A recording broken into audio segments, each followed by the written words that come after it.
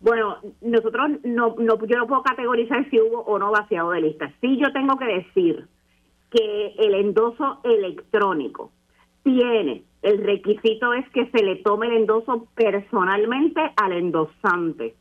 Tiene que mediar una interacción directa del recolector de endosos y el endosante. Tiene que haber una entrevista directa. ¿Quién es usted? ¿Cuál es su información? Su número electoral. Tiene que haber la firma directa del endosante. En la medida que la firma pueda ser incompatible y se quiera salvaguardar que ese endoso no sea rechazado por incompatibilidad de firma, se le toma, o sea, ¿verdad? Se ha estilado por parte de los recolectores de endosos tomarle la firma al endosante en persona. Si ha variado algo donde ese proceso directo con el endosante no se hizo y se hizo de otra manera, que es lo que se ha escuchado, es lo que se ha alegado, que se le brindó información al colector de endosos para que el colector de endosos llenara lo correcto.